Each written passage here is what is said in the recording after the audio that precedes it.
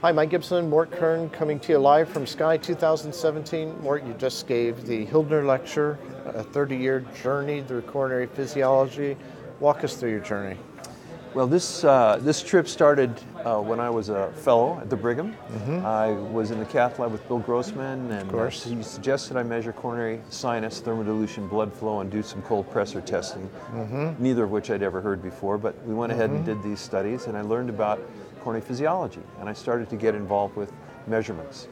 And soon after my experience at the Brigham, I realized there was another and better way to measure blood flow through Doppler. And I took a job in San Antonio with Bob O'Rourke and a young man in the cath lab named Kent Richards, who had a Doppler Sones catheter. And what year was that? This is 1985. 85. Yeah. So, and angioplasty had just taken off. I'm sorry, 82. 82. And I left in 85 for St. Louis. So in 82, I came out of fellowship. Angioplasty had just been initiated. They were measuring pressure across the balloon catheter. That's how we measured success, right? That's right. The gradient, the resolution of the gradient. He was the first interventional coronary physiologist. Yeah. And he measured success that way. However, the technique was kind of poo-pooed because the equipment was poor, fluid-filled lumens didn't give good pressure, and it didn't match with the angiographic appearance. And so people said, no, I believe my eyes. Right? I believe my eyes. So I was still interested in measuring coronary blood flow. I got my hands on a Doppler catheter, and then a Judkins Doppler catheter was built. And then Menno Nassi in 1991 came to my cath lab in St. Louis and said, do you think there might be any use for a Doppler-tipped angioplasty guide wire? And I'm thinking, well, yeah, maybe. So I put the wire through my own Judkins Doppler catheter, realized that I could measure flow everywhere with this Doppler wire, and that I've just obsoleted my own equipment. Yeah. And I said, I think we can. Well, within 2 years, we developed a body of knowledge on Doppler flow, coronary flow reserve, beyond stenosis, in collateral flow, in vein grafts, all over the place. And we put together a symposium. And over the next several years, we continue to publish and write on the use of coronary flow reserve. And I thought this would be the best tool for lesion assessment. And in parallel with that development, Nico Pilz and Bernard de Brun came up with the pressure sensor guide wire. And I remember at a Heart House meeting in Europe in 1996, we had a little debate. Nico presented his theories and formulas on FFR, and I presented my position on CFR for lesion assessment.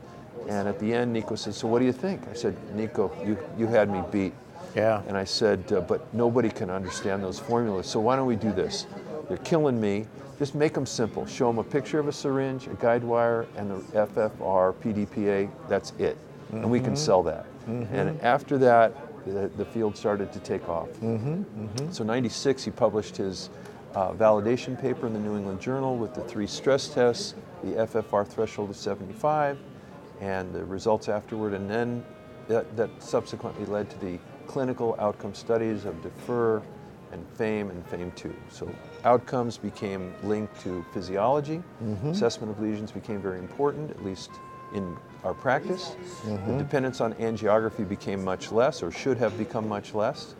And then about 5 years ago, we were at the 2012 celebration of the FAME family of studies, and I asked Bill Fearon and Nico and Bernard and John Hodgson and Ted Feldman. I said, do you think there's any role for this IFR, this resting ratio business?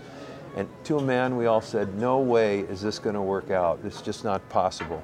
And Justin Davies, who developed the IFR technique, had come to me and showed me the data. I said, well, look, you gotta, if the clinical studies prove this to be true, then I'll admit I made a mistake once. But I thought I was wrong. Right. So he was very smart, very persistent, very high quality scientist out of Imperial College, and he and his colleagues put together the IFR studies, the instantaneous wave-free ratio. They challenged the FFR. They had about an 80% concordance. They did their clinical outcome studies, and they just produced their non-inferiority trials using a single cut point of 0.89. Presented this non-inferiority data at the ACC March 18th this year. Right. And it really stirred the physiologic community. So I think we're in really a wonderful time in coronary intervention and coronary physiology as we link these studies, either at rest or with hyperemia, to the best outcomes. And what's next? So I think next we're going to be looking at non-invasive modalities like CT FFR and angio FFR and OCT guided FFR to do a more non-invasive, so to speak, non-invasive method of measuring the physiology. I think the FFR CT truly within the next 5 years is going to become more available, perhaps a better business model, better validation data. It's already pretty good. It's about 80% concordant with invasively measured FFR. That will do what? That will lead to fewer unnecessary caths. Certainly if the angiograms are negative, the CT angiograms are negative, you don't need a cath. Right. Those with intermediate lesions or some other lesions are going to have an FFR assessment, so that'll be good. If they're negative, you may not need to cath. If they're positive, you can go into the cath lab with a pre-identified plan, game plan, plus use the FFR in the lab for additional lesions or questionable areas that you might have encountered. I think the FFR CT is going to be a winner. I think the angio FFR concept has some legs as well, but it needs a little more work because if you use angiograms to produce the FFR, the data will only be as good as the angiogram. And we know that the angiogram will always have some limitation. Absolutely. Yeah. Well, Mort, congratulations, and we all owe you a debt of gratitude as the father of physiology here. Thanks for that walk down memory lane, and thanks for advancing the field, and thanks to all of you for joining us here live from SCAI 2017.